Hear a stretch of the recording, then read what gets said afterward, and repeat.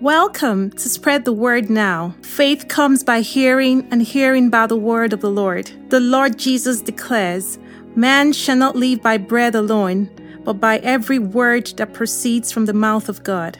It is my earnest prayer that as you receive the ever-living word, the brokenhearted will be healed, there will be liberty to the oppressed, recovery of sight to the spiritually blind, in the name of the Lord Jesus. I pray that the words you hear will not be persuasive words of man's wisdom, but in demonstration of the Spirit and of power, so that your faith will not be in the wisdom of man, but in the power of God. Hello, my name is Harold Flake, and I'm from Sylvan Lake. Thank you, Pastor Joe. It is indeed an honor to be invited to share on your program. When you approached me about a message, I instantly recalled an experience given to me in the early morning hours many years ago. Today, I would like to share about forgiveness and include what I learned that morning. I invite you and your listeners to now join me in prayer. Heavenly Father, thank you for this opportunity to share what you have shown me about forgiveness. I believe that forgiveness is so very important in this time and season. Holy Spirit, I ask that you would help me to put words together that will touch the hearts of those that are listening today, so that the message that comes forth would be meaningful, instructional, and useful in their lives. Thank you, Jesus, for forgiving us. Teach us now by your Holy Spirit. Amen. This past week, I heard a statement that said about 60% of all patients in mental hospitals could be released if they simply got the understanding that they were forgiven. In our present world, forgiveness appears to be in very short supply. I believe it is just not being well distributed or received. Our world needs to experience the different situations where forgiveness is as available as it is necessary. I would like to share 3. If you just happen to tune into this program and you don't know the forgiveness that comes through Jesus Christ as your Lord and Savior, please allow me to briefly explain. You may have wondered, who is this man, Jesus, and what is his purpose on earth? Jesus is both the Son of God, Son of Man. In Luke 1:26 describes how the angel Gabriel came to the Virgin Mary and explained to her that she would have a child and she should call his name Jesus. Jesus was God, come to earth as a man for a specific purpose. In Luke 19:10, in the King James Version says, "For the Son of Man has come to seek and to save that which was lost." That? Not who? What was lost? We go back to the book of Genesis and discover that there was an intimate relationship between man, Adam and Eve, and God. That intimate relationship is what was lost with that first sin. Adam and Eve were then banned from the garden. Isaiah 53:6 tells us, "We all, like sheep, have gone astray. Each of us has turned to our own way." Our way, rather than God's way, is sin. God's solution to restore that intimate relationship is predicted in Isaiah 53. "But he was pierced for our transgressions. He was crushed for our iniquities. The punishment that brought us forgiveness was on him, and by his wounds we are healed."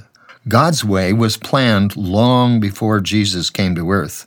Jesus then came, and John 10:10 says that we would have life abundantly by paying the price so our relationship with God could be restored.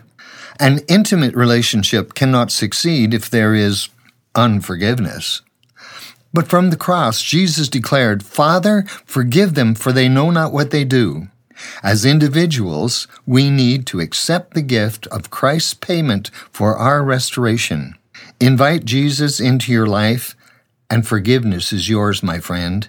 You can do that today. Now, if you are a person who is holding unforgiveness towards another, I would like to ask you, do you find that there are numerous tormenting issues that you face on a regular basis? Holding unforgiveness towards anyone is like having tea with them. You know your tea has poison, but you're expecting them to die. That expectation really doesn't make sense. You may not feel that the person deserves to be forgiven. You may not feel like forgiving. However, forgiving is a choice that you can make, even if the one you forgive is no longer on this earth. The choice to forgive is what sets you free, and you can simply tell God that you choose to forgive. In Matthew 18, verses 23 to 35, Jesus shared the parable of the unmerciful servant. A man owed his master 10,000 bags of gold. Since he was not able to pay, the master forgave the entire debt. But when that servant went out, he found one of his fellow servants who owed him 100 silver coins. He grabbed him and began to choke him. His fellow servant begged, "Be patient with me, and I will pay it back." But he refused. Instead, he went off and had the man thrown into prison until he could pay the debt. Then the master called the servant in. "You wicked servant," he said, "I canceled all that debt of yours because you begged me to. Shouldn't you have had mercy on your fellow servant just as I had on you?" In anger, his master handed him over to the jailers to be tormented until he should pay back all he owed. Jesus went on to say, "This is how my heavenly Father will treat each of you unless you forgive your brother or sister from your heart."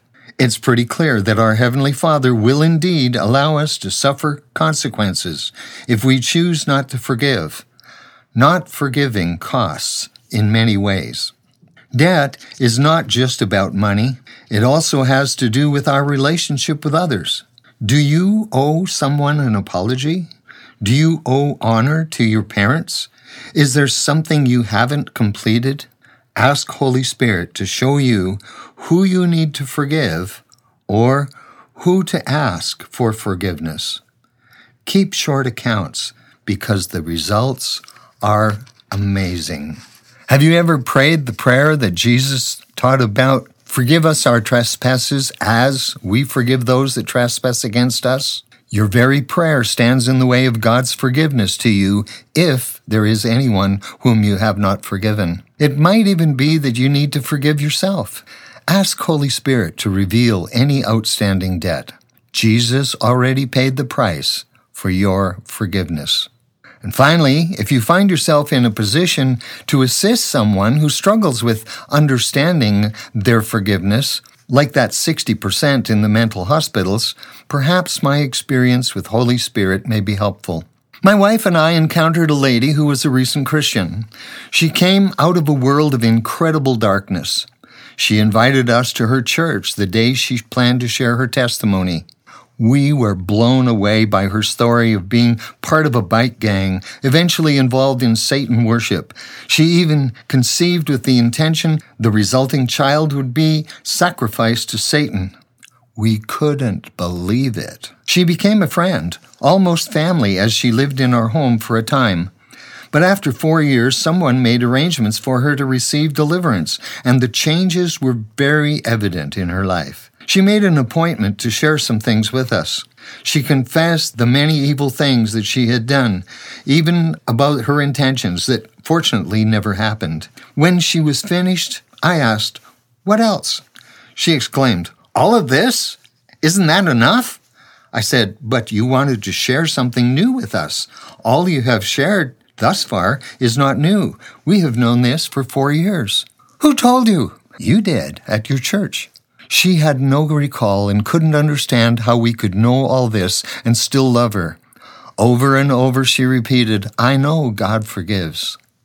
We did not know how to minister to her need. But at 4 a.m. that morning, I was awakened and instructed to go to the Scriptures. 1 John 1:9 says, "If we confess our sins, He is faithful and just and will forgive us our sins and purify us from all unrighteousness." Our friend was cleansed. She had accepted Jesus. She had confessed many sins to us. What was the problem? "I know God forgives," repeated in my mind. And then the Holy Spirit spoke audibly to me.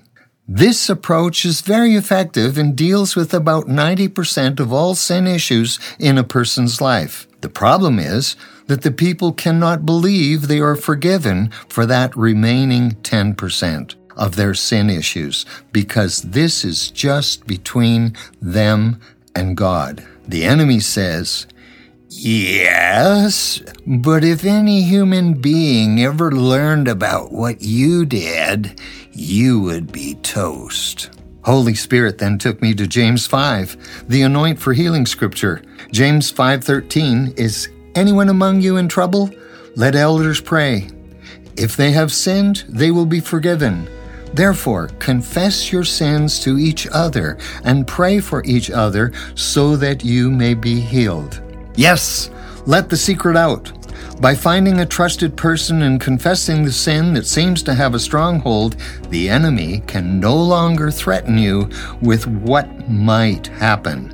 You can say, too late, a human being already knows. Holy Spirit went on to explain that this process takes care of 9 of that 10%. The problem with the remaining 1% is that the enemy then says, yes, but what you did was so bad that even God can't forgive you. He's a liar, and this is one of his biggest lies. Holy Spirit led me to John chapter 20, starting at verse 19, where Jesus had already been crucified, buried, and risen from the grave. The disciples were together behind locked doors, and when Jesus came and stood among them, he said, peace be with you. As the Father has sent me, I am sending you. And with that, he breathed on them and said, receive the Holy Spirit. If you forgive anyone's sins, their sins are forgiven. And if you do not forgive them, they are not forgiven. At that point, the doorbell rang. It was 7 a.m. Our friend was at the door, not knowing why that she should be there. I invited her in and shared what I was learning. As I read the scriptures, she interrupted. Isn't it a sin to not forgive? Yes, it is. Then why is Jesus giving permission to not forgive? He said right there, if you don't forgive, they're not forgiven. Holy Spirit answered her through me as I explained what I was yet to learn. Jesus is not giving permission to not forgive, he's teaching. When you minister forgiveness to a person, don't forget to pronounce them forgiven. They need to hear, you are forgiven. If you do not express words to tell them they're forgiven, they cannot understand and accept in their heart that they are forgiven. I turned to my friend and said, you wouldn't have a problem if you heard God's voice tell you that you are forgiven, would you? I continued, it's not a booming voice from up there in the corner of the room, but I've received the Holy Spirit from Jesus. I am his disciple today. I called her by name and declared, you are forgiven. That morning she was set free from every sin she had confessed. I know God forgives is often an understanding in our mind. Hearing the words moves it down to our heart. Spoken words have spiritual power. At a wedding, there's a spiritual change that happens with the words, I pronounce you are man and wife. The two become one is a recognizable example. Today, my friend, if you confess any sin, you are forgiven. If your sin is in that 1%, please hear these words, you are forgiven. God bless you. Go forth in the light of forgiveness. Amen. You've been listening to a message from Spread the Word Global Ministries, Red Deer. If you'd like more information, you can contact us at info@spreadthewordglobalministries.org or info@spreadthewordnow.org or through our website at www.spreadthewordglobalministries.org. Our phone number is 587-377-7745. Thank you. Bye for now.